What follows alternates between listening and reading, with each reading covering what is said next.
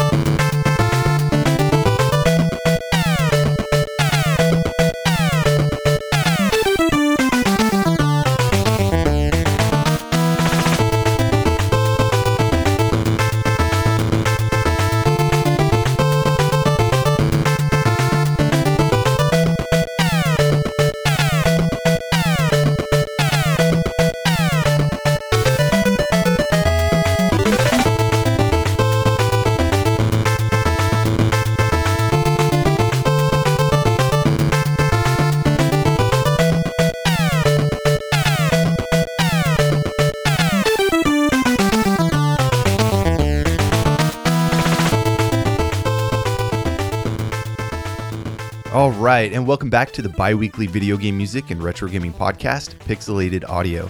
I'm Brian, this is James, and today we're going to be playing music and talking about Mitsume ga Toru for the Nintendo Famicom. It's such a cool little title that I was really excited to add this game to my beat list. Yeah, you just beat it, last week? Yeah. And I beat it last night. Yeah. In preparation for this episode, and it's a very fun little game. The gameplay's simple, it's very accessible, and I didn't really find it frustrating at all. There's a lot of small details that Natsume put into the game, and I think because of that, it feels very polished and totally enjoyable. Oh yeah, very polished, and it has some really cool gameplay mechanics that help it stand out from your standard NES platformer. Yeah. I absolutely love the platforming. Honestly, the soundtrack is awesome and totally fits, so it's going to be a lot of fun to go through this together. Oh yeah. So the track that brought us in was called Introduction, composed by Hiroyuki Iwatsuki. This is man, it almost got like a Teenage Mutant Ninja Turtles. A little bit. Yeah, kind of thing going on. Very theme sounding. Yeah. It's like an anime theme. Really fits the whole action sequence. Like you can imagine this really cool cutscene playing during it. So. Oh yeah, I mean, in the beginning of this track, it feels like an introduction because there's those kind of scale breakdowns that it shows like the range that you're going to be working in, and then it gets real fast-paced and heroic, and you get those blaster sounds in there to kind of, make the game feel a little bit more frantic than it probably actually is. But I just really like this track a lot. Yeah, I think that what kind of stood out to me in this one was just the dun dun dun dun dun. Mm-hmm. Like I was expecting lyrics. You know what I mean? I can see it that. Really needed that. But no, just a really cool track altogether. A very fun game. And it's going to be cool to kind of go through this because the soundtrack has got some really interesting pieces for, a standard action game. So I'm looking forward to it. So let's talk about the game a little bit.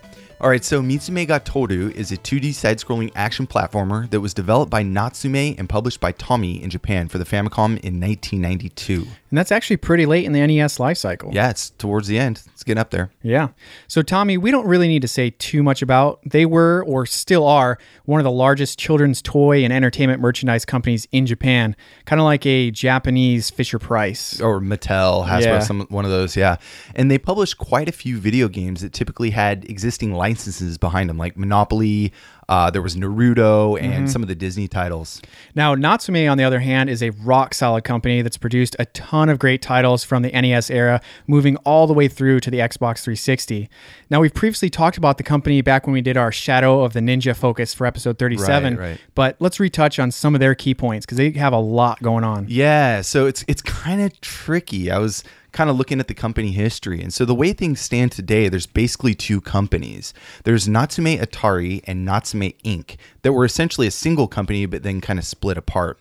It's a bit confusing, but Natsume was originally founded in 1987 and then created an American division in 1988 called Natsume Inc. And then in 1995, the American branch split off into its own company, keeping the name Natsume. So the Japanese Natsume and then the American Natsume. So it's getting a little confusing already. Yeah, no longer related, two Right. separate companies. And then jump ahead to 2013. Natsume Japan merges with Atari, creating Natsume Atari.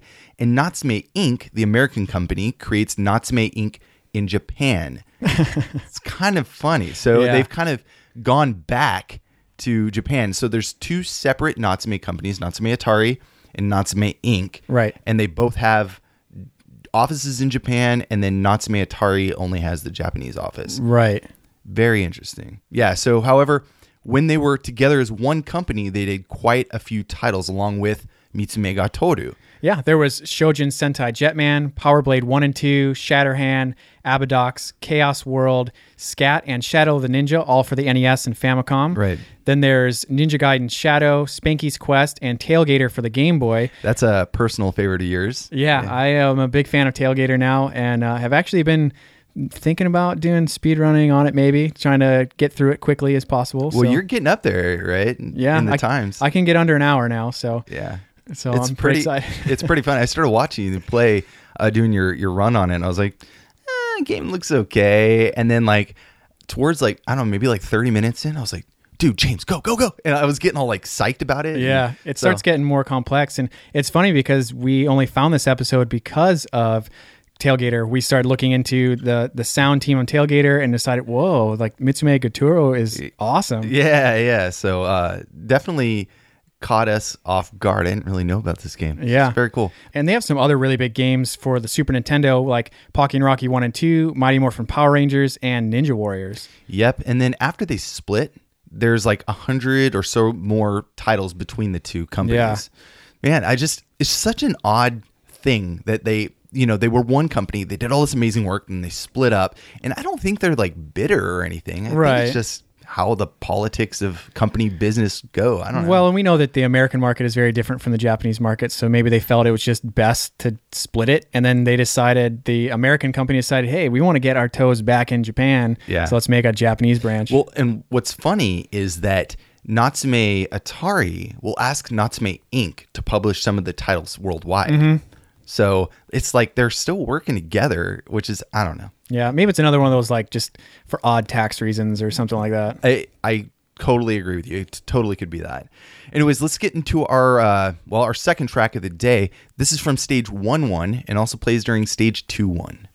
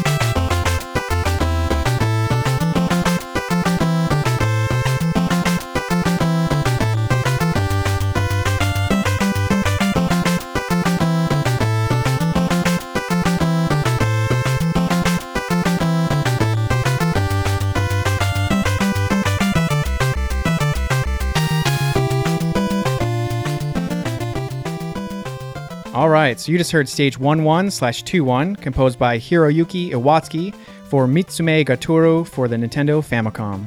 It's got a really action vibe to it. It's very bright, cheerful, even kind of innocent. I like that it has like a nice kind of steady pace. You know, you're just learning the controls. You're kind of moving forward. It's a little bit easy, you know, in the first level. So it's kind of gets you into the swing of things in a very passive kind of sound. I think.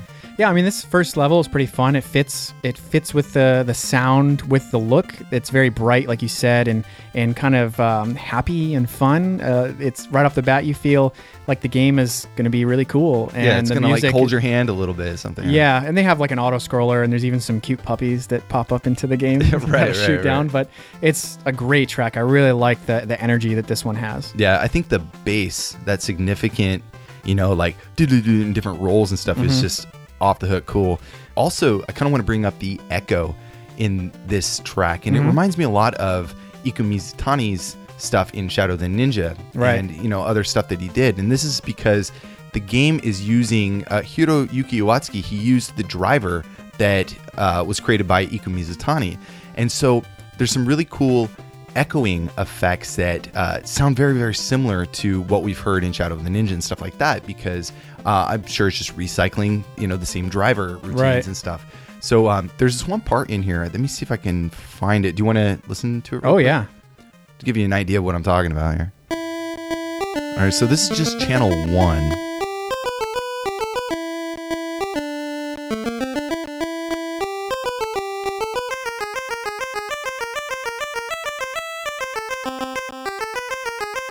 Listen carefully for that echo.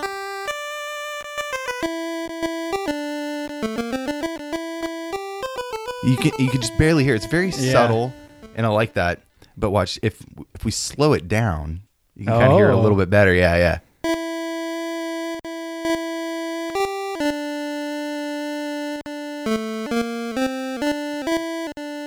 You see that, how it re-triggers?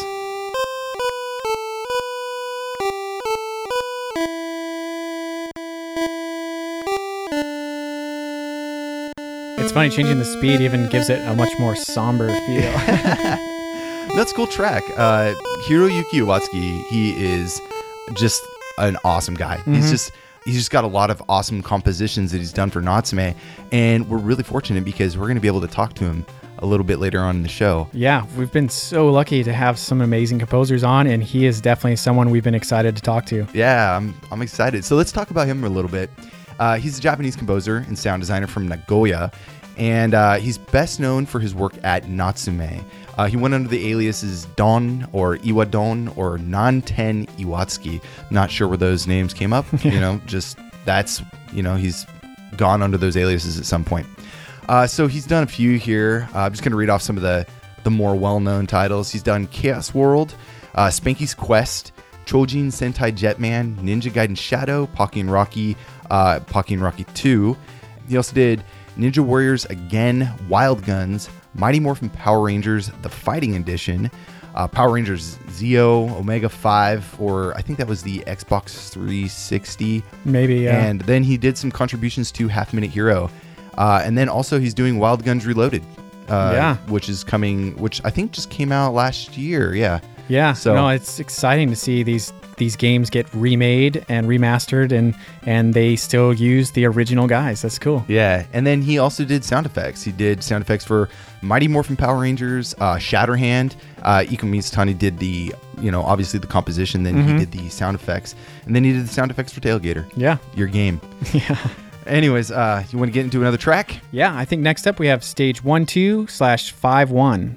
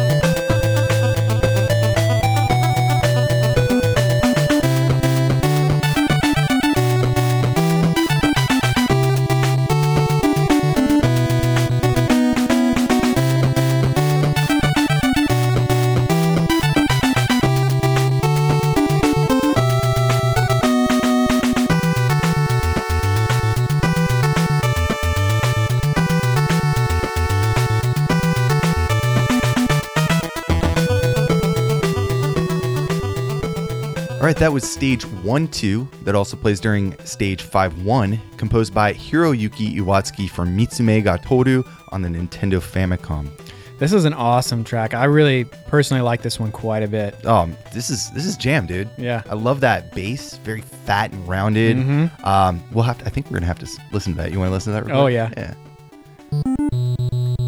Didn't even get a few seconds in. We already got to listen to that. Yep.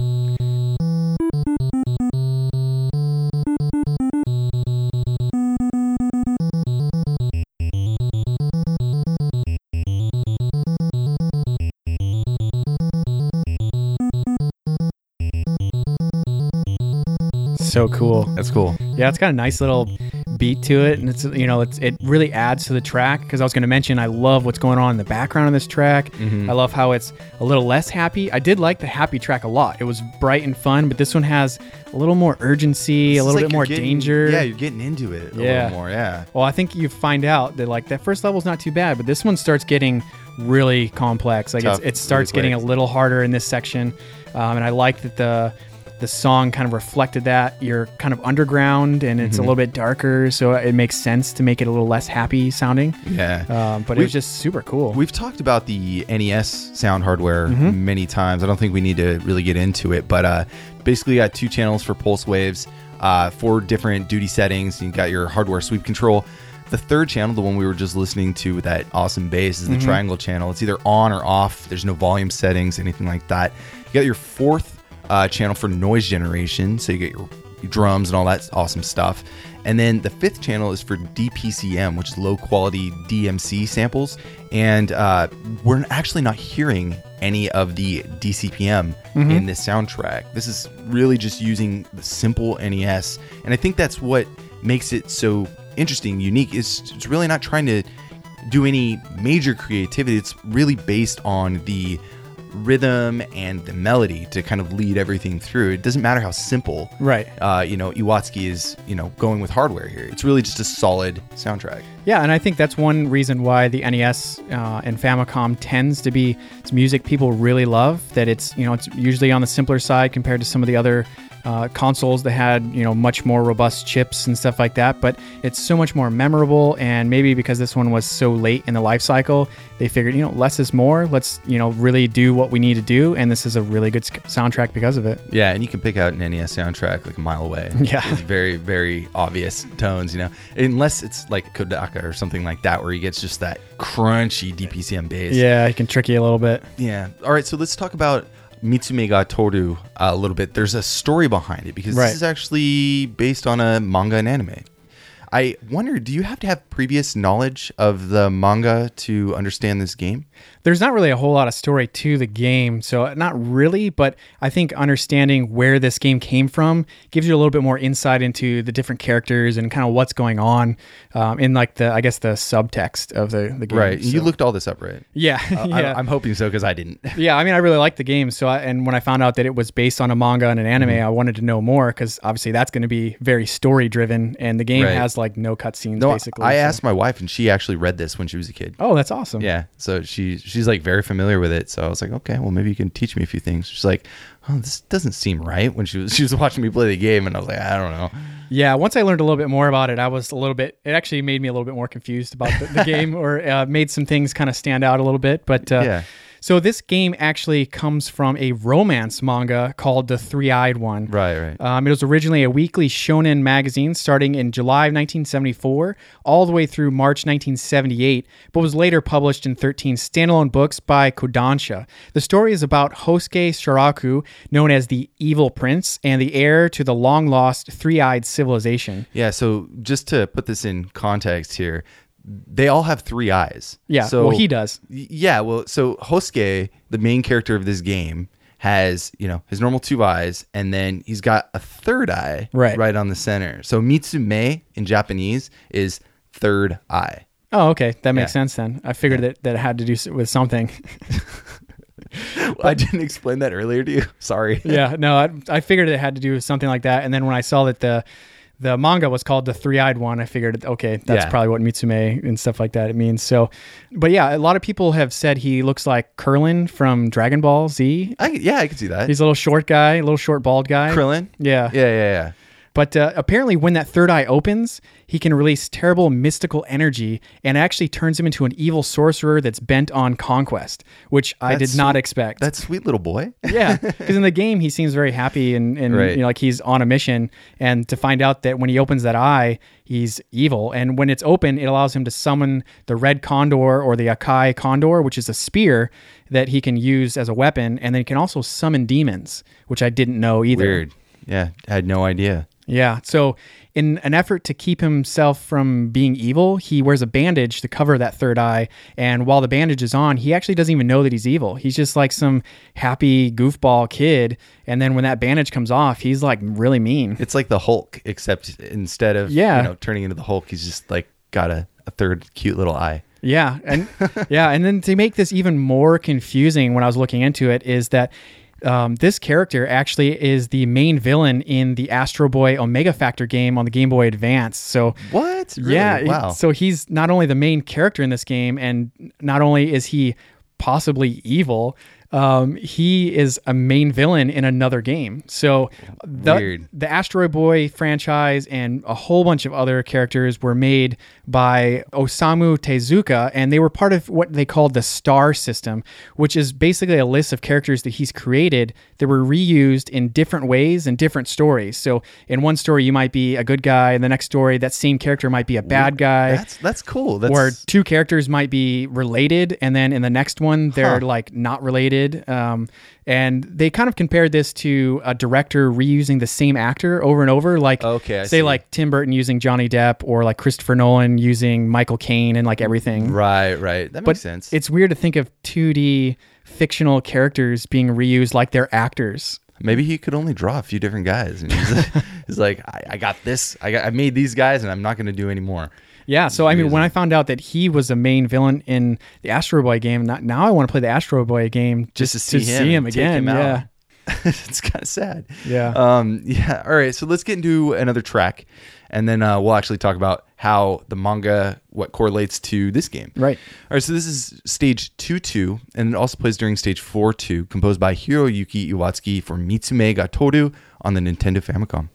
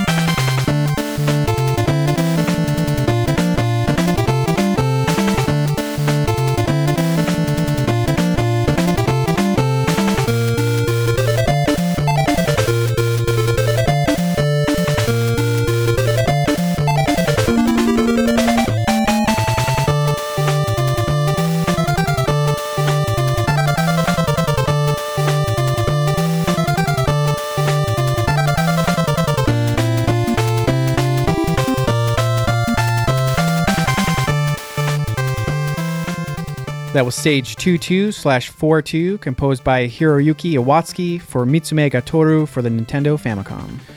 This is my favorite track of the game. It's a really good one. It's very, it's got this shuffle, swing kind of vibe. Love the high end, but that rhythm and bass is so clean, so good. Just makes you want to tap your feet. Yeah, it's got a little attitude and kind of funk to it a little bit, and to me, it made me feel like, okay, the first level is bright and fun. You don't know what you're getting into. The second one, maybe you are getting yourself in a little bit of trouble, but this one now you're kind of getting the hang of things. Like you got some moves down. You're getting the hang of the way the game works, and it kind of gives you that feeling. Right. And I like that a lot. Yeah, I love that. Bum ba ba ba ba da ba da bum. Yeah. Ba ba da bum ba ba da ba. Oh, dude, it's so good. And then I also want to bring out the echoing again. I think this is another good example. It's so subtle, but it adds so much characteristic and dynamic feeling to the track. Yeah. And so do you want to listen to that real quick? Yeah. We'll just do channel 1 again because I think they're echoing on both channel 1 and 2. But we'll just listen to 1 real quick. Hang on.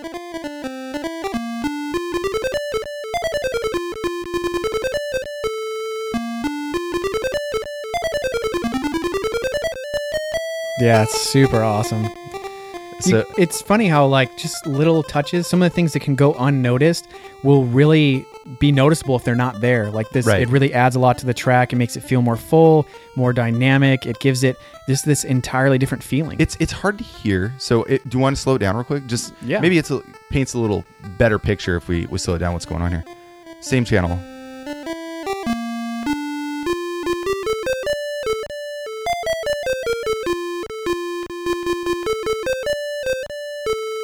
You hear that bump? Yeah.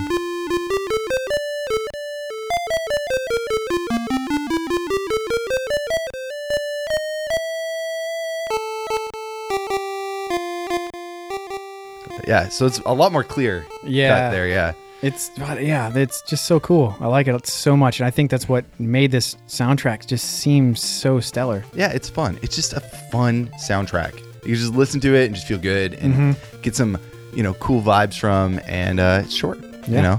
So this episode's probably not going to be too long because there's not a ton of tracks. Right. We're going to zip through them pretty quick here. But let's talk about the gameplay. Let's talk about this game a little bit. So why don't you tell us about the story, and then we'll kind of jump into how it works.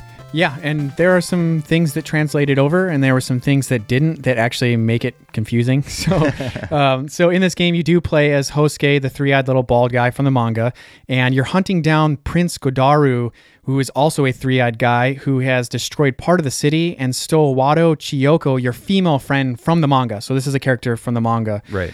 Some people have her listed in the game as your girlfriend, but it's not really clear when I was researching the manga, because in the manga, she's said to be a human that's drawn to your evil charisma that is one of the few people that Hosuke trusts. So she's not really called your girlfriend, but it's entirely possible that with that star system that we talked about, that some things have been reworked to where maybe she is your girlfriend. Maybe Hosuke's not quite evil in this game. Right. With that three-eyed Prince Godaru in the manga, his entire three-eyed race is gone. So who is this guy? Are they really gone? Stuff like that. So there's some confusing aspects that the game raises, but like I said, with that star system, it's entirely possible that they kind of did some shuffling around to make the game feel fun. And it's entirely possible that it's just implied in the manga. You know what I mean? Right. Like there's some kind of love interest going on, and they make it apparent how the characters interact with each other rather than their words. So Right. it may entirely be directly ported over from that.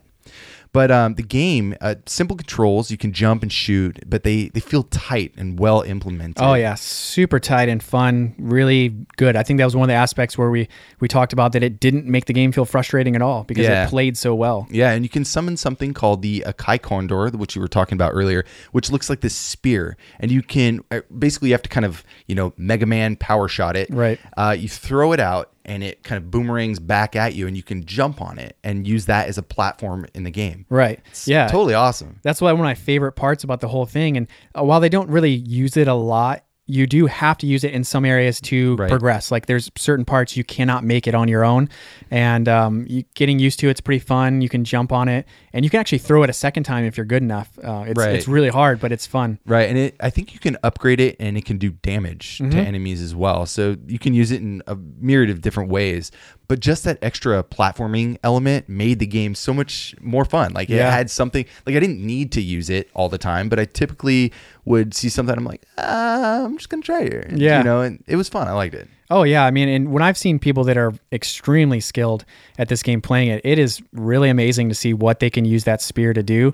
We were good enough to beat it, but I mean, some of the stuff that people have done with this game is pretty insane. Well, there's a lot of people running the game recently, Right. And we'll talk more about that later. But it's totally fun. We recommend you guys play it. The game just works. Yeah. I think it's just totally awesome. It's not a super long game either. There's only 5 levels, each with different themes and bosses like you would expect. There's city streets, a jungle, ancient catacombs, abandoned ship, and a fortress where you fight the final boss. Yeah, and it has a few different forms. It's pretty awesome. Yeah, there's like a boss rush kind of. Yeah, at the end. towards the end. The enemies and bosses are really interesting and also have a lot of diversity. And I think that's what gives me, it makes it more interesting to see what's going to be at the end. If it's the same kind of like, no offense to Mega Man fans, but like you got the same bosses kind of over and over, just with a different power up. It takes a little bit away. This is completely different. They have nothing in common. Yeah, and that was so refreshing to see that every boss was a different kind of strategy, different kind of weapons that they used. It was every level felt completely unique. It was really cool. Right. And some of the bosses are very, very challenging, but they all have that, typical figure out the strategy, figure out the timing, and then they become like super simple. Yeah. And, like I was saying before, with people that are super skilled, some of these bosses ended up looking like a joke with the way that some people do it. And I tried doing it and I was like, this is actually really hard. So they made it look really easy. Yeah. Another aspect for this game that's really neat that I didn't expect when I was first getting ready to play it is that when you shoot enemies, you can get coins, and then you can use those coins at shops, which allow you to buy different tools and weapons like power-ups for like a boomerang or like laser beams or like a triple shot, which makes the game a little easier. Yeah, I like that. And you can also recharge your health. Yes, so you can buy health and lives to keep you from getting that game over. But to go back to the coins real quick, they had a neat feature where you could shoot the coins with your blast, and if you did it quick enough, the coins would continue to get larger and larger until you collected them. But there was a time limit that they would stay on there, so if you just kept shooting them, they would eventually disappear. Right. And then that would allow you to have more money for the shop. So there was neat little hacks in the game that were built for you. And to be clear, you had to juggle the coin. So the coin, when you kill an enemy, a coin will kind of shoot up in the air and then fall and touch the ground. You had to shoot the coin mid-air and keep hitting it. Every time you hit it, it bounced back up in the air, and you have to keep doing that. And eventually the coin will grow and grow and grow. And then when it maxes out at 5,000 points or something like that, you have to grab it, otherwise it disappears. Yeah. Pretty now, cool. Did you find any of the invisible chickens that are running around the game? I didn't. I remember some people talking about that. There was a few places. I found a couple, and there's you would go to the area and there'd be nothing there, and you start shooting and you would see this chicken, this really dumb looking chicken, that's your size. It's as big as you, and it would wiggle and float away, and then coins would start popping out of it. No, I did see that. Okay. That was a chicken? I had no idea yeah, it was a chicken. It would make enemies around you disappear, which was kind of useful, but you would get a lot of money from them. That's funny. And it was just really weird and odd. I don't know if that's something from the manga or not, but it was an interesting thing that would make you search platforms that it's why would I go up there? There's nothing up there. That maybe there was a chicken. You get a lot of money from it. Wow. Never even thought of that. I did come across this by accident, though. So talking about the game and the mechanics, what would you compare this to for maybe something that's more accessible to the Western audience back in the 90s, obviously? I got a little bit of a Mega Man jumping type thing from it, but much bigger sprites. It has a more Kunio style graphics, sprite style to it, I think. Yeah. Yeah, and they do put a lot of emphasis on the platforming, and I don't know, the spear, that really stood out to me as something really unique, even though you don't use it a lot. But the shooting is very simple. You would expect it's pretty rapid fire, and you can upgrade it, so it fits in. It actually feels a lot like a lot of other games. Right. I can't really put my finger on one where I'd say it almost reminds me of if you swapped out Hosuke's sprite with Chip and Dale Rescue Rangers, kind of has that platforming element to it, but at the same time, maybe a little more on the Mega Man side. But personally, I think it plays better than most Mega Man games. Yeah, I enjoyed it quite a bit, and I'm not very good at Mega Man, so they are very different, so it's hard to compare. But I'd say that on the platforming side, I think it's just honed in really, really well. Natsume did an excellent job. Yeah, and I would say graphically, it does remind me a little bit of Mega Man with the clean graphics. There's not a lot of over texture. They'll leave the sky kind of one color without littering it with clouds and stuff like that, where they use a lot of really big areas of colors. So it's simple and clean, but it's very easily readable. I think it feels like the music where it's deceptively simple. And right. It allows it to have its max impact on you. Yeah, I feel like the graphics are pretty good. Very colorful. The character has a lot of detail to him.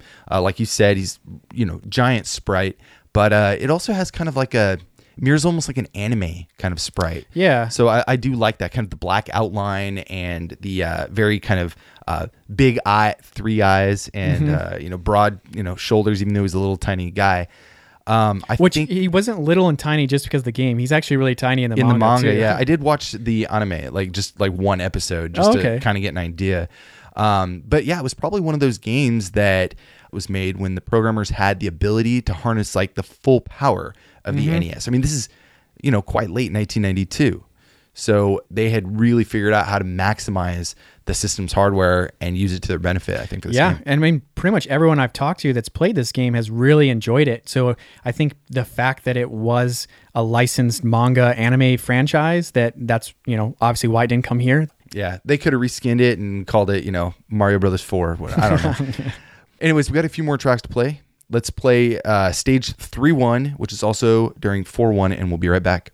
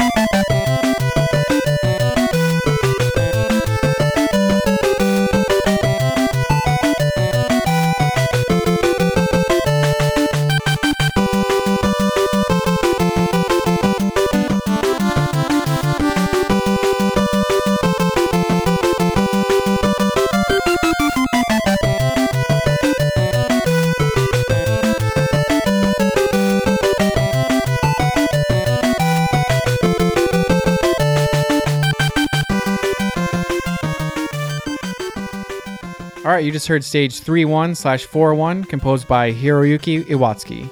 Now, this goes back to the kind of cheerful, happy, lively. It's a cool track. I like it. It's very bubbly, and it's in a lot more of the higher range. There's less bass and stuff like that. It's a lot more bells and high tones, it kind of adds to that fun feeling. I feel like a lot of people are like higher notes make you happier, and lower deep notes are more sad sounding. And also the fact just that it's a slower paced song. It's just like the melodies kind of just taking its time, going through all the steps. I do like it how, and I think it's the second square wave channel that's like da da da da da da da da da da da da, and then they go in harmony together. It's really pretty. I like that. Yeah, it's very well designed. It is a little bit of a simpler, more laid back track, but it still has nice little touches here and there, and just a cool organization to it. Yeah. Do you remember what stage 3 was? I don't know if that's the one that has like the spikes all over the ceiling. I'm not it might be. I'm not quite sure. Should I not have asked you that? Well, it's been about a week or so since I played it. So. All right, so let's move on to the next track. What do we got? We have stage 3-2.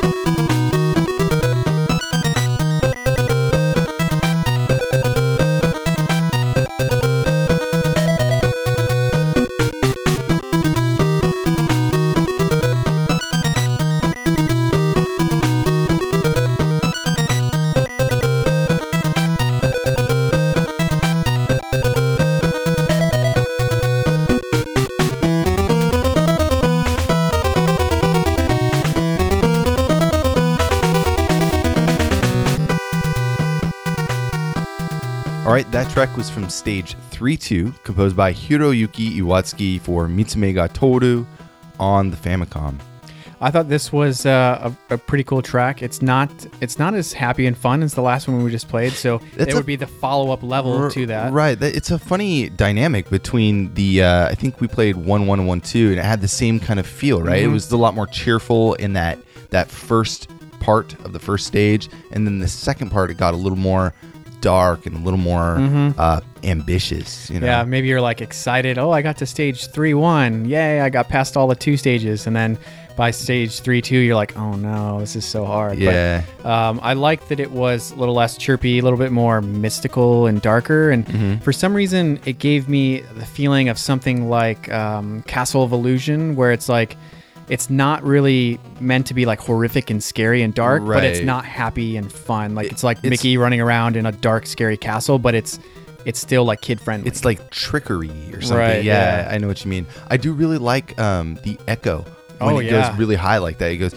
do do do do do do do do do, and then you can really hear it trailing off that. Yeah, this song definitely had a lot of dynamic overlap with notes and things in the background going on and playing off the foreground, which was really cool. That I think gave it that kind of like echoey, dark, mystical feel that I thought it had. Right. Maybe we can ask Iwatsuki later on about the echo and how that driver made use of it. I think that'd be an interesting question.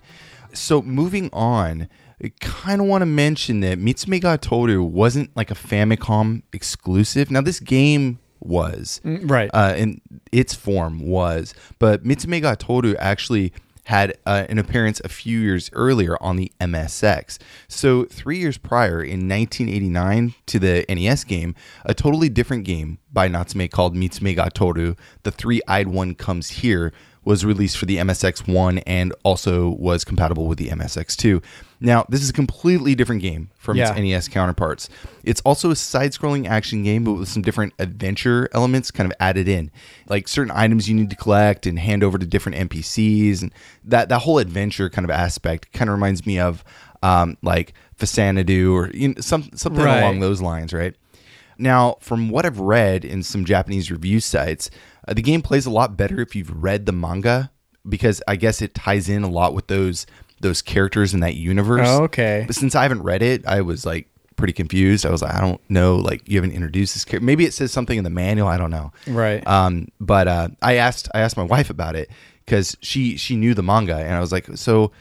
Like, do you remember this character? Do you remember this character? She's like, I don't. None of that. A long time ago. It was like, what, 25 years ago she read them or something. So, but that being said, it took me a while to figure out, and I kind of started playing around with it, and I realized this is a really well put together game for the MSX. Okay, I guess I needed to spend more time with it because I was like, well, I don't want to play this anymore. we played it together a little bit, and you couldn't figure out the shooting mechanisms, stuff like that. It's all done with the keyboard. There's no joystick or anything like that. No controller.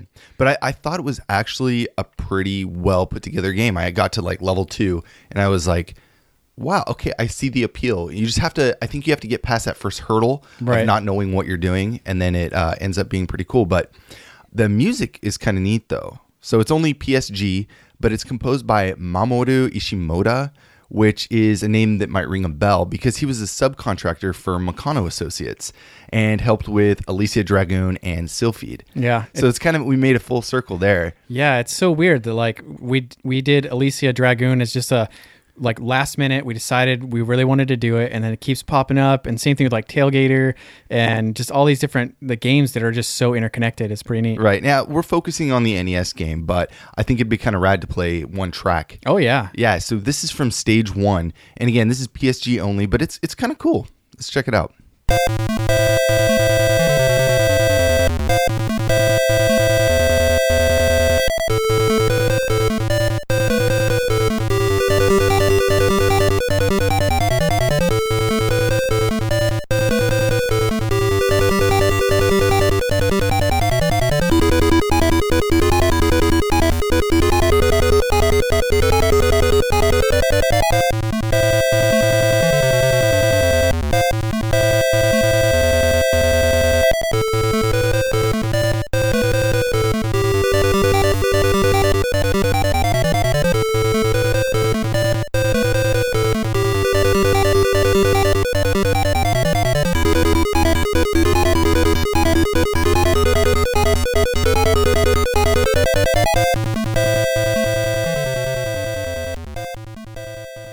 So that was stage 1, composed by Mamoru Ishimoto for Mitsume ga Toru on the MSX.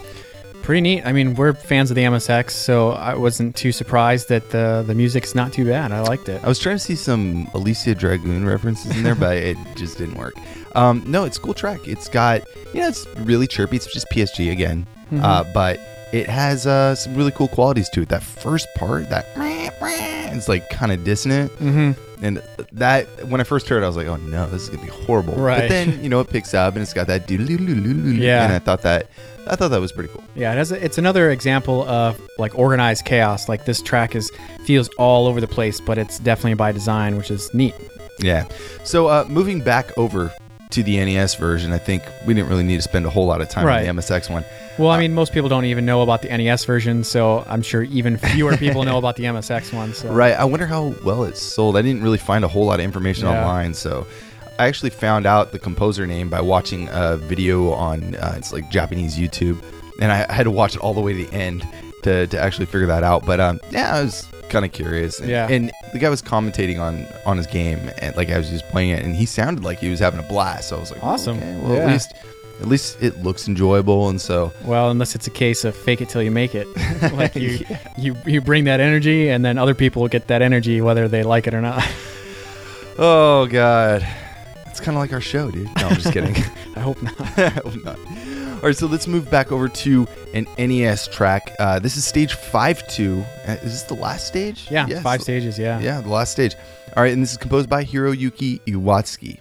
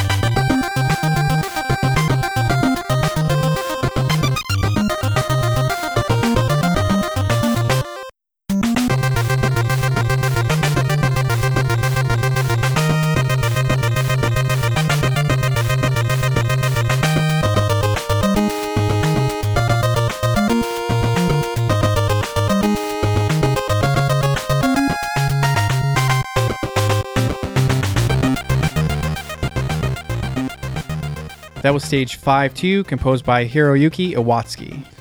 I really like that. The bass gets really, really crunchy, and you know what? There's echo on that bass. There sure is. Yeah, I was trying to pinpoint like why does it sound like so ominous and deep? And it's really because it echoes its last note over and over, and so you kind of get this like almost drowning sound, which is pretty cool. Yeah, no, and once again, this is a track that gets a little bit further away from happy and chirpy, and right at this point you're in the final level, so that you're in level 5-2, and it's the boss fortress, and it's more dangerous, and everything's designed to kill you.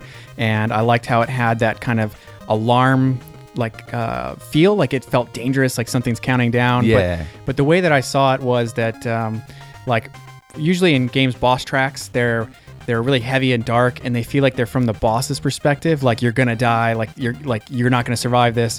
Whereas this was dark and ominous, but it was more from like the hero's perspective. Yeah. Like it's scary and dangerous, but like you can do it. And There's like a glimmer of hope or something. Yeah, and it's like that me. idea that like when you're a kid, you think about, oh, I want to be the hero, and like I get beat up, but I keep going type thing. And I thought this track was definitely a dark track, more from like the hero's perspective. Yeah, no, I agree. That's a good way to put it.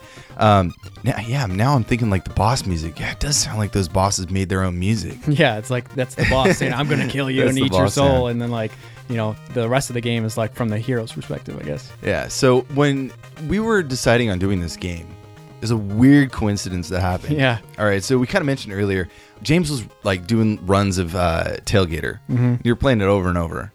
And I was like wondering, like, why are you playing this game over and over? Yeah.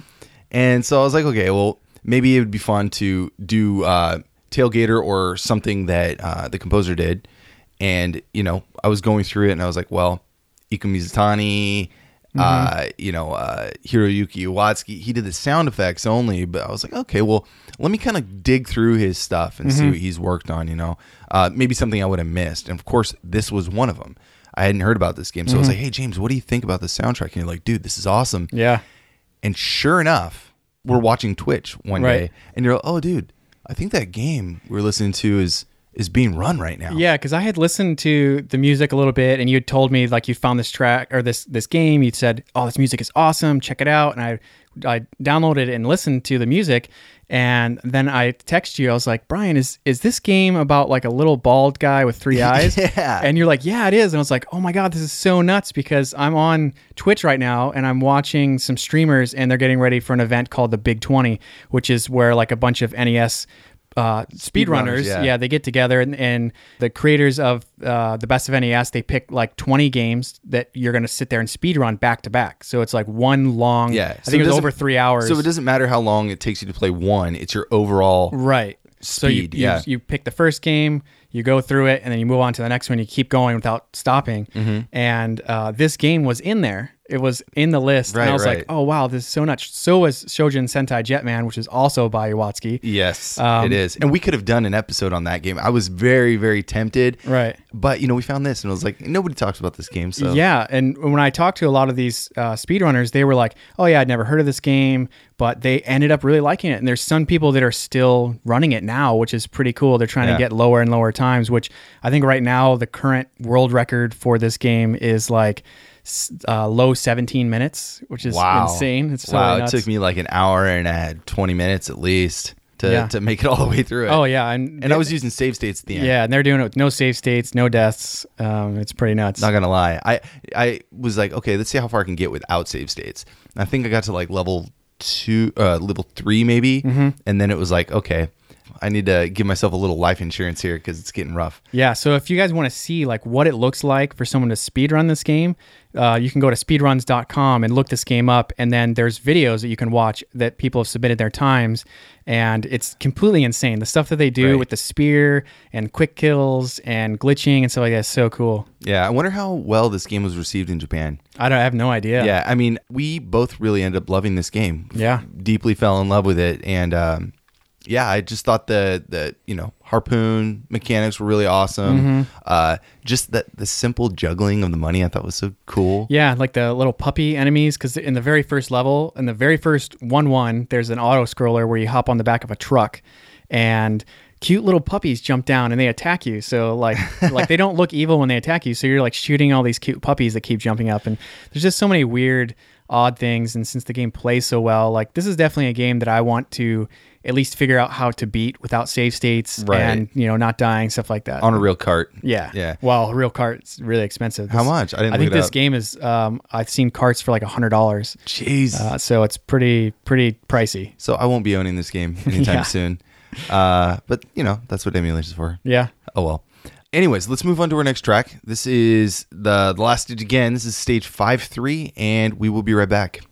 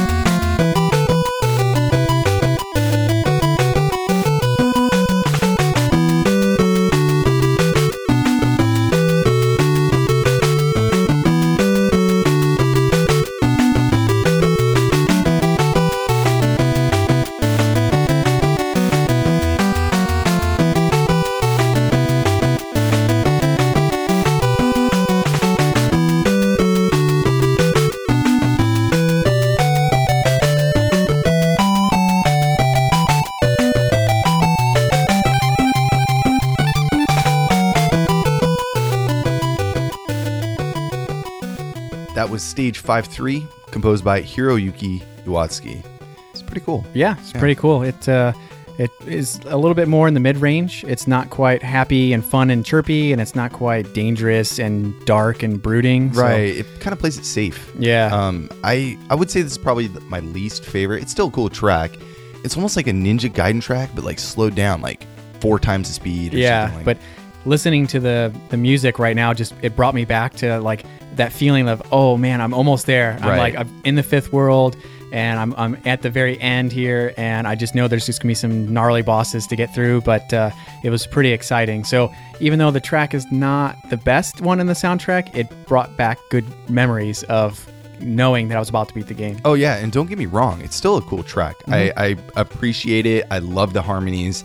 I do think that having the bass in tandem with the harmony and melody, probably that's what gives me the more simplistic vibe, but it's still a fun track, and you're right, it does kind of bring me back to that level. I mean, I just played it last night, and, I was like, oh yeah, all right, because I know the soundtrack better than I know the game, and so hearing that, I was like, oh, and I can see it in context. Okay, I get it. Cool. Well, I mean, for me, I got pretty used to the soundtrack watching all these speedrunners, like Arcus and Endy and stuff like that, practice this game over and over and over for, I think I watched, I tuned in here and there for like 2 weeks while they were practicing. So that's awesome. So it was kind of neat, especially where they're doing the save state practice and stuff, so that you'd hear the same thing over and over. And I was like, oh, that's what happens when I play it, because I use save states. But that's the only way I can beat it.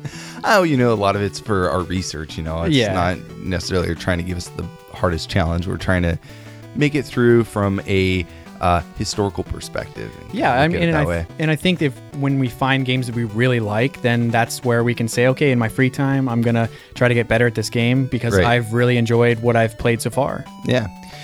All right, so I think it's about time we bring on Iwatsuki-san. I'm excited. Yeah, so am I. Really looking forward to talking to him and share some of his insight with us. Yeah, I mean, when you told me he was going to be on the show, I was like, oh yeah, I'm so excited, especially because of some of the games that he's worked on. So yeah, he's a legend, a Natsume legend. So let's chat with him. Yeah, so today we are very fortunate to have Iwatsuki-san joining us to expand on our information with his own experiences creating the music for this game. Iwatsuki-san, we're very excited to talk to you. Thanks for joining the show. こちらこそ。 All right, so could you tell us about how you got into composing for Natsume? そうですね。20歳の時に、夏目に、入社しまして、で、当時は夏目の、僕は日本の名古屋っていうところに、町に住んでるんですけれども、そこのオフィスにサウンドのスタッフがいなくて、代わりに大阪にいる、水谷さんのところへ、半年ぐらいちょっと勉強しに行きました。で、その後に帰ってきて、名古屋で仕事を続けて今に至るっていう感じですね。I joined Natsume when I was 20 years old. At that time, Natsume had an office here in Nagoya, where I live, but didn't have a sound engineer. So I applied for the job, got hired, then went to Osaka for 6 months to train under Iku Mizutani before returning to Nagoya to continue my career. What a way to learn from the best. Yeah. And this would be about the time you worked on your first few titles, right? Like Spanky's Quest for Game Boy and Chaos World for the Famicom, correct? そうです。はい。 Okay, good. Yeah, he said that's right. I'm glad because that kind of matches up with our timeline here. Yeah. So could you tell us what it was like working for Natsume back then? そうですね。夏目に入社するまでに音楽の活動っていうのをもう全く行ってなかったので、単純にゲーム音楽が好きで入社したので、ほとんど作曲のスキルだったりとかそういうのは全部入社してから覚えました。Well, I liked game music, but I didn't have any experience at all until I joined Natsume. So it wasn't until after I joined that I started writing music. また音楽だけではなくて効果音、サウンドエフェクトもそこで初めて作り始めたので、なんかこう一からずっと悩みながら仕事をしていった感じですね。Not only music, I started learning how to do sound effects. It was a constant learning process and I basically struggled a bit every day. そうですね。僕が入社した当時はオフィス自体には開発者しかいなかったんですね。なので例えばこう事務の人とか、そういうもうちょっと上の会社を経営するみたいな人たちが、目に見えない形で仕事をしていて、どう言ったらいいんでしょうね。サークルというか、本当にゲームの好きな人たちがゲームを作るために集まったっていうような環境で、ゲームを作ってましたね。The thing is, when I was hired, the office I worked at was solely a development department. For example, the actual business people in the company we never even saw. So for me, it was more like a circle or a club where game lovers got together to make games. All right, so we're going to listen to a few tracks with you while we have you on. Sound good? はい、どうぞ。Okay, so this first one is the music that plays during the boss battles. Let's take a listen.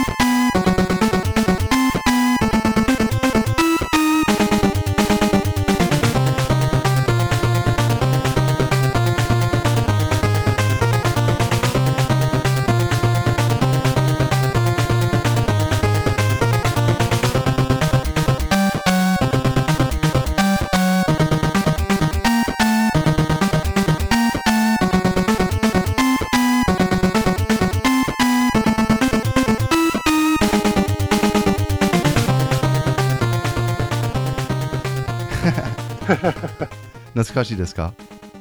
懐かしいですね。うん。All right, that was the boss fight composed by Hiroyuki Iwatsuki for Mitsume ga Toru.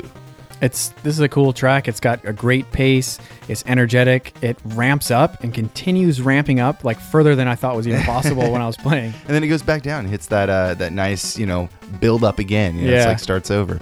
It's a short track. It's a minute long, but the boss battle's short. So yeah, if you're doing it right, it shouldn't be very long. Yeah.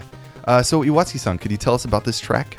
まず僕って曲にタイトルってつけたことがほとんどないんですよね。なので多分他の人たちが目に触れてるタイトルってそれぞれの人たちがつけてるタイトルなんですよ。そうですね。なので逆に僕がそれを見ると結構面白いですね。みんなそういうつもりで聴いてるんだっていう。It's funny. I didn't come up with many of the track names. It was probably just invented by people playing. So it's interesting for me to look back afterwards. で、あと曲に関してなんですけど、多分この頃にはもう例えばアクションゲームの道中というかボスに至るまでの曲っていうのとボスの曲っていうのの作り方みたいなのをある程度覚えてた頃だと思うんですね。But regarding this track, during this time, I was still learning the difference how to make it action game music that plays during a boss battle and music that plays for the path to actually get there. なので多分そのボスの曲の作り方っていう文法である程度このイメージを膨らませてるところの曲だと思いますね。So the approach I developed from this learning process was directly my approach for writing the boss music. そうですね。確かこれはその実際にボスのシーンを見て作ったので、多分最初の頃の、ステージのボスを見て書いたんだと思うんですよね。So yeah, I must have written this after seeing the scene with the first boss. Oh, so to kind of just break away here for a second. So you were able to see some of the images of the game before writing the music? それはそうですね。はい。だから画面を見せてもらうんですよね。そうです。作る前とかに。なので、先に画面っていうか、ゲームの方が出来上がってることがほとんどでしたので。なるほど。で、そこに音をつけていくっていう、音をリクエストされる。Oh yeah, they would show me the game in basically a pretty completed state and then put the request in for the music that they needed.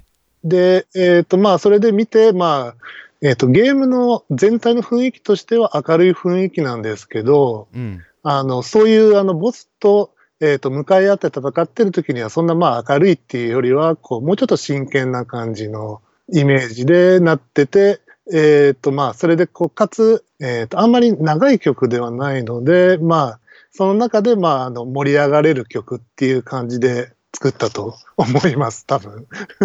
After seeing the game and knowing it had a pretty fun and bright atmosphere, I did try to add a little bit more edginess or seriousness to the boss fight track. I knew it wouldn't be a part that the player would be in for long, but even then I wanted it to still have this climax to the music, even though it's very short. So that kind of goes along with what we were saying too, you know, it builds up and you know, kind of ramps back down and then builds right back up again. Yeah, definitely in that short period of time, you had a lot of stuff going on in there. Right. So for Mitsume ga Toru and all of your NES music, we believe you used a driver that was created by Iku Mizutani. Could you tell us about this driver and your process for writing music on the NES or Famicom? はい。僕が、夏目に入社した時に、もちろんその時にすでにファミコンのゲームタイトルが出てて、そこで使われたサウンドのドライバーを引き続き使っていくっていう形です。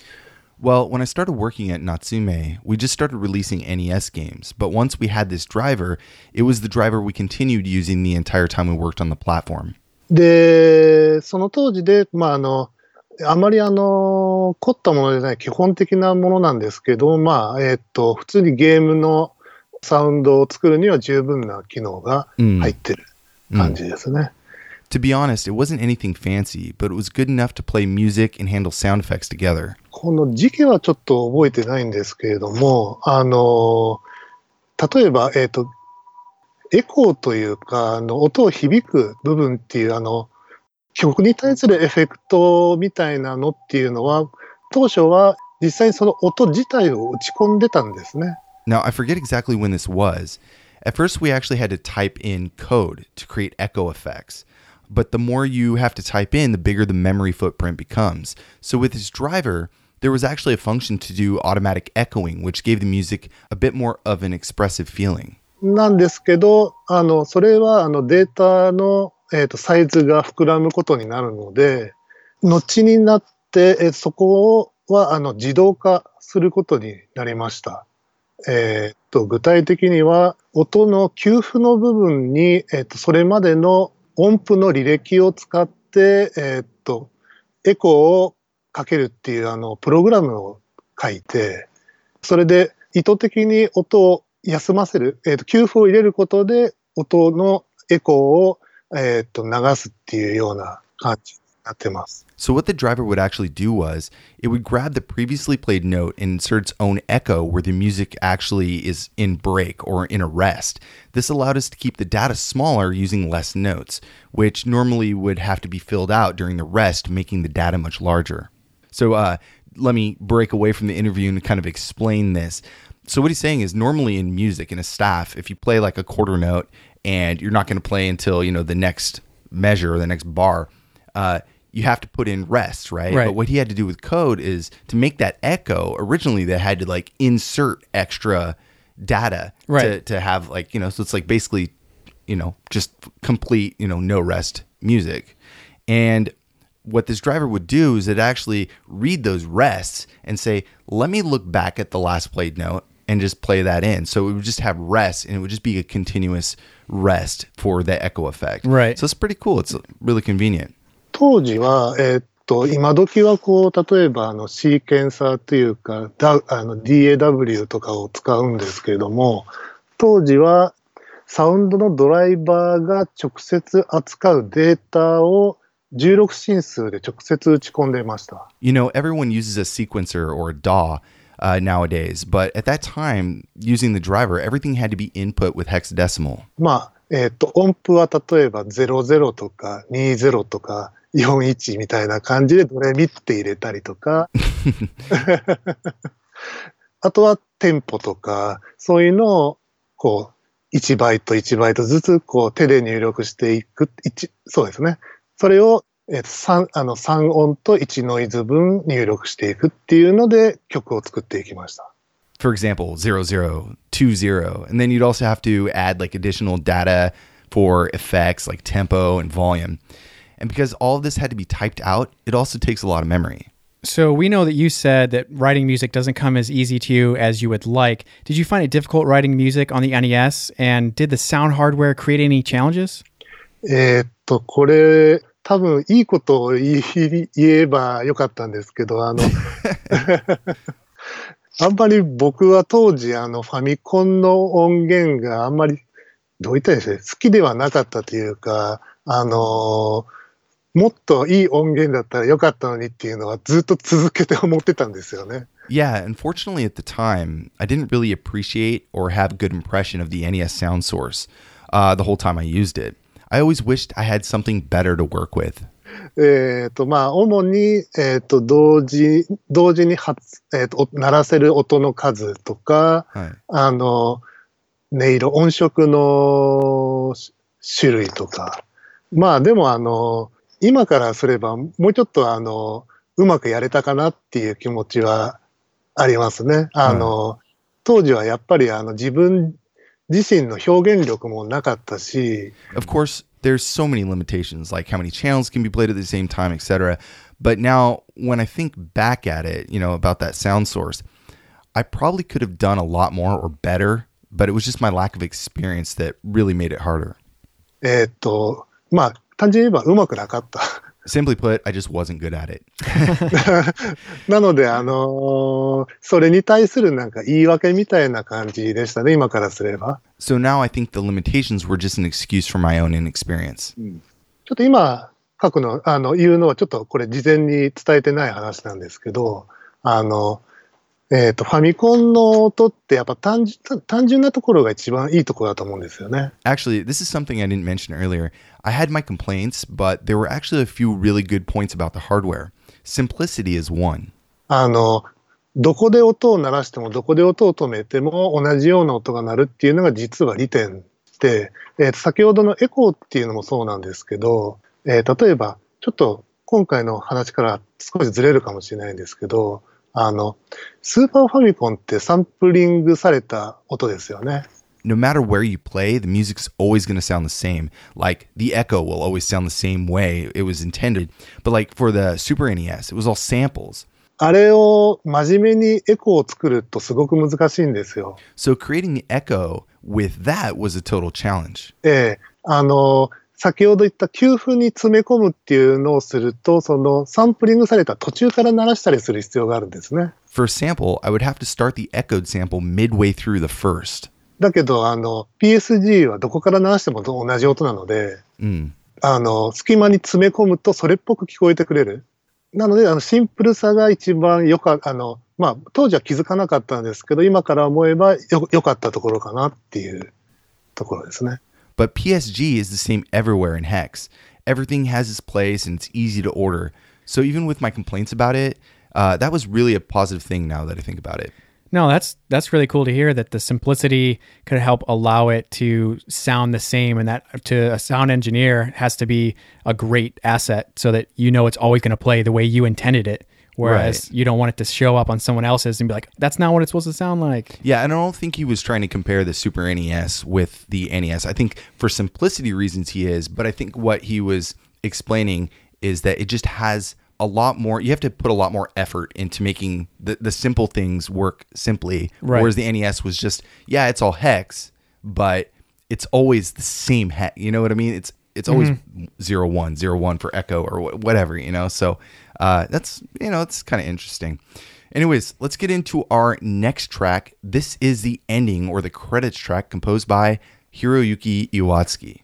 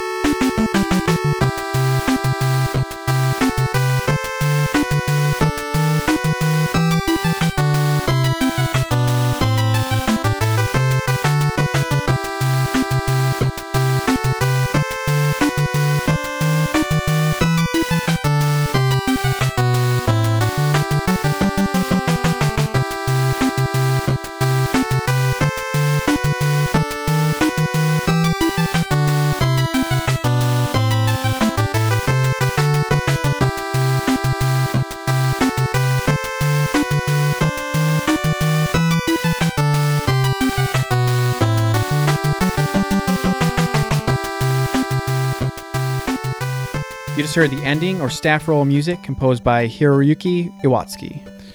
I love this track. Yeah. It's so good. It's such a love song. Yep. I really like the bass is like ba ba ba ba ba ba ba ba. You know, after it starts, that beat kicks in. And it's really it takes time to get going. It's a little bit like bittersweet. Yeah, I caught that a little bit too. Yeah, but yeah, after it picks up, it almost has like this kind of slow, like Jackson 5 kind of vibe. I like it. Yeah, there's a little bit of funk to it, but I loved how it starts off so slow and lovely and really beautiful, and I like that when games do that sometimes, because usually I'm drained after beating a boss. You know, the build up to that boss is intense, and it gets more and more intense, so then right away you're just washed over with this something totally different. Well, it's interesting, right? Because like during a boss battle, I don't know about you, but my heart rate goes up. Oh yeah, me too. Even if it's just slight, you know, it goes up, and then you hear this music when your heart rate is elevated, and it kind of calms you down. I'm curious. I should watch, like, I have an Apple Watch. I should check my heart rate when the credits or staff roll starts playing and see it drop, you know, because that's how I feel. Like, I feel like at ease, like everything's kind of comes back. And I listened to the whole track to kind of get me. It's almost like you do an exercise and then you have a cool down period. And that's exactly how I like to experience the game. Yeah, and for me, you and I were both talking about one of our favorite parts of this track is those cascading notes. Yeah, and I love that part so much. And then I love that you get a double dose of that right near the end. Yeah, it's just, to me, that was just like, oh man, I didn't expect that to, I didn't expect that to be in there, and it's just such a great treat. In a different key too. Yeah, it's funny. I was listening to this on the way to work, and it was the last song before I got into work. And I have this little keyboard that I keep on my desk for stress relief. And so I like listen to this track over and over and try to learn how to play it. And I was like, I sent you a video. Yeah, you did. It was cheesy, but I liked it. So Iwatsuki-san, you mentioned before recording with us that you were particularly fond of this track. Could you tell us why and a little bit about it? そうですね。これはゲームの最後で、主人公たちが帰っていくところを映しながら終わりをそうですね。表す曲で、これまでずっと戦っていたところなんで、ある意味しんみりと帰っていこうみたいな感じで。Yeah, so this is the end of the game where the lead characters are walking home. Until this point, you've been fighting and battling the whole way through the game. So this is kind of like the bittersweet sound for the end of the title. いろんなことがあったけど、終わってよかったねみたいな感じの気持ちを伝えたかったのかな。Well, the player goes through all sorts of different challenges, so I guess I was just going for something like, good job. Now it's over. Yeah. I thought this was a perfect ending. So great. I like how simple he keeps it. It's awesome. All right, so you've composed music for several different licensed games, including the Power Rangers, Gundam, Mitsumega Toru. What was your approach for writing music for an already successful manga or anime? そうですね。基本的にその原作があるものなので、原作のイメージをまずはゲームに落とし込もうとするので、まず原作を知らなければ知るところから始めて、原作を読んだり見たりして、内容を理解して、それの上で、ゲームに合う形で自分なりにイメージして曲を作るっていう感じ。Basically, I just read the manga, watched the anime to kind of understand the contents, then kind of made up my own image about what I felt about it. Then I combined that image with what I knew about the game and then began to write the music with those kind of combined thoughts. 実際にそう聞こえてるかどうかはわからないところではあるんですけれども、そういう気持ちで作ってるっていうところですね。I'm not quite sure if that's the image the listener got, but that was my approach. その気持ち分かってます。あとはアクションゲームを昔から作ってるので、はい、アクションゲームらしさみたいなのがあるんですよね。ちょっと言葉では表すのは難しいんですけれども、そういうアクションゲームらしさっていうのはその原作のイメージを、残しつつ、出していきたいところなので、そういうのも気をつけて作ってはいますね。Since I was mostly making music for action games, I didn't want it to have just like a generic action game feel, hence the combining of images I got from the original manga and anime and my interpretation of the game.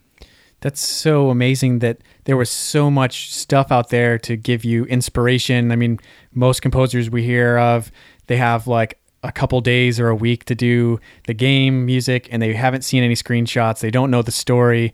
And you had manga and anime and we got to see the game in motion. I wonder what the soundtrack would have been like without all that stuff. And that's a hard thing to tackle, right? Like if people were really big into the manga or anime, something that, the manga especially didn't have music to go along with it. How do you kind of conceptualize that and create the sound for a manga or series, a world that doesn't have music, Right. So it's an interesting challenge and it's kind of a unique approach, I think. All right, so we know you're kind of short on time, so let's wind down the interview. Could you tell us about what you're working on these days?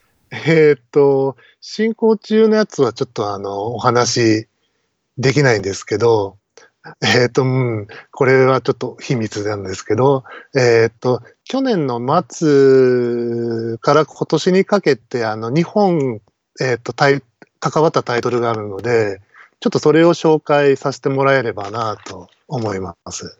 Well, I can't really talk about my current ongoing projects. We got to keep those secret. But I can tell you about some of the work I did in the last year. By all means. はい。去年12月に、プレイステーション4で、ワイルドガンズリローデッドというゲームタイトルを出しました。これはもともとスーパーファミコンで出てる、ワイルドガンズっていうののリメイクになります。So last year in December, we released Wild Guns Reloaded for the PS4, which is a remake of the SNES game. Natsume Atari in Japan and Natsume Inc. published it abroad.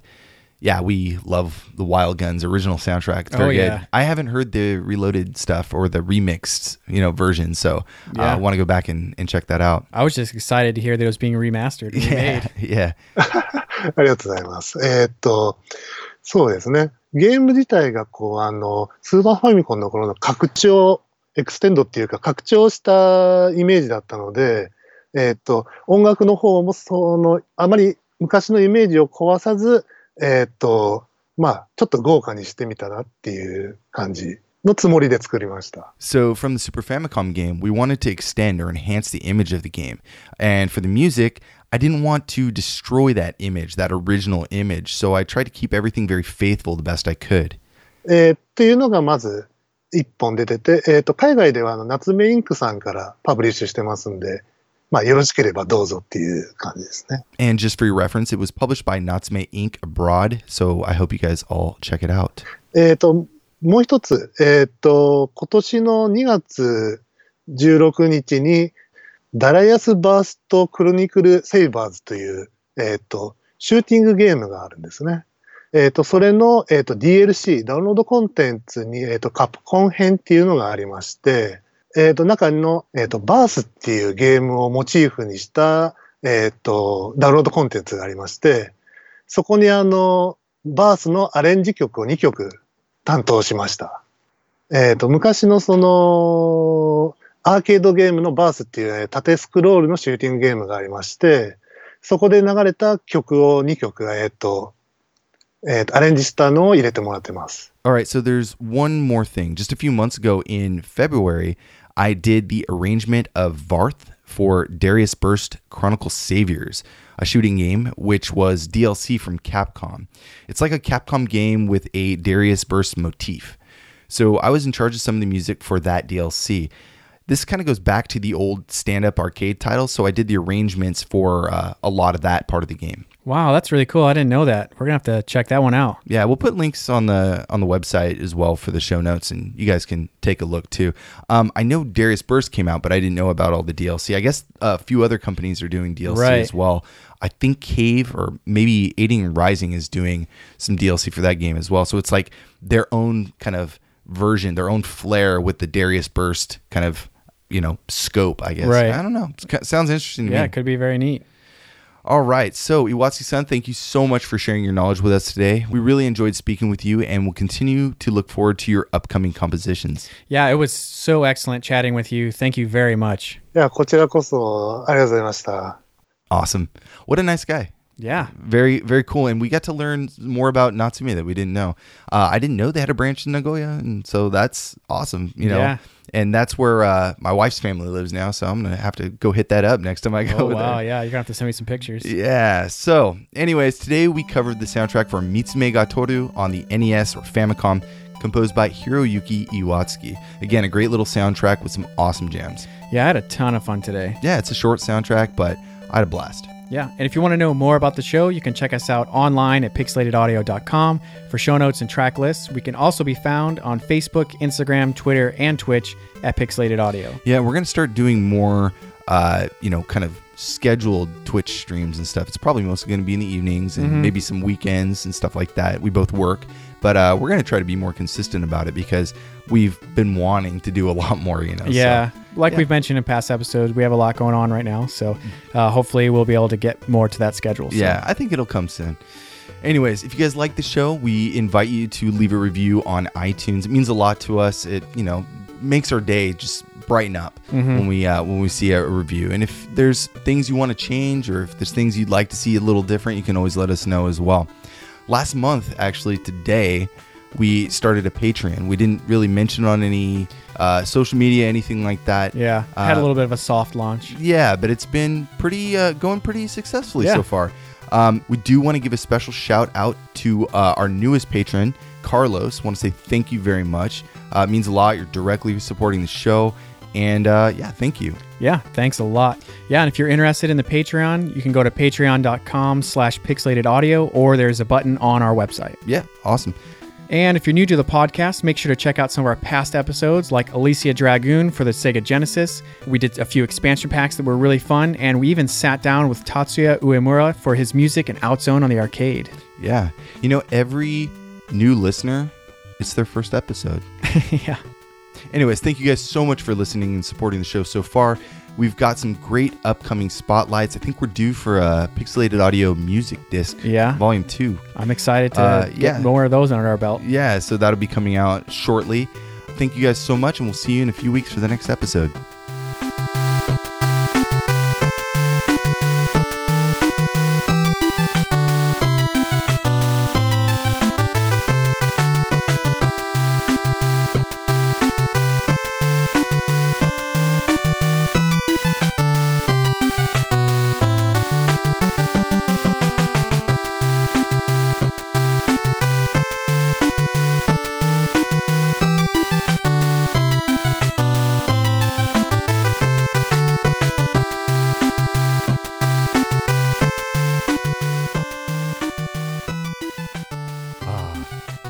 Psycho.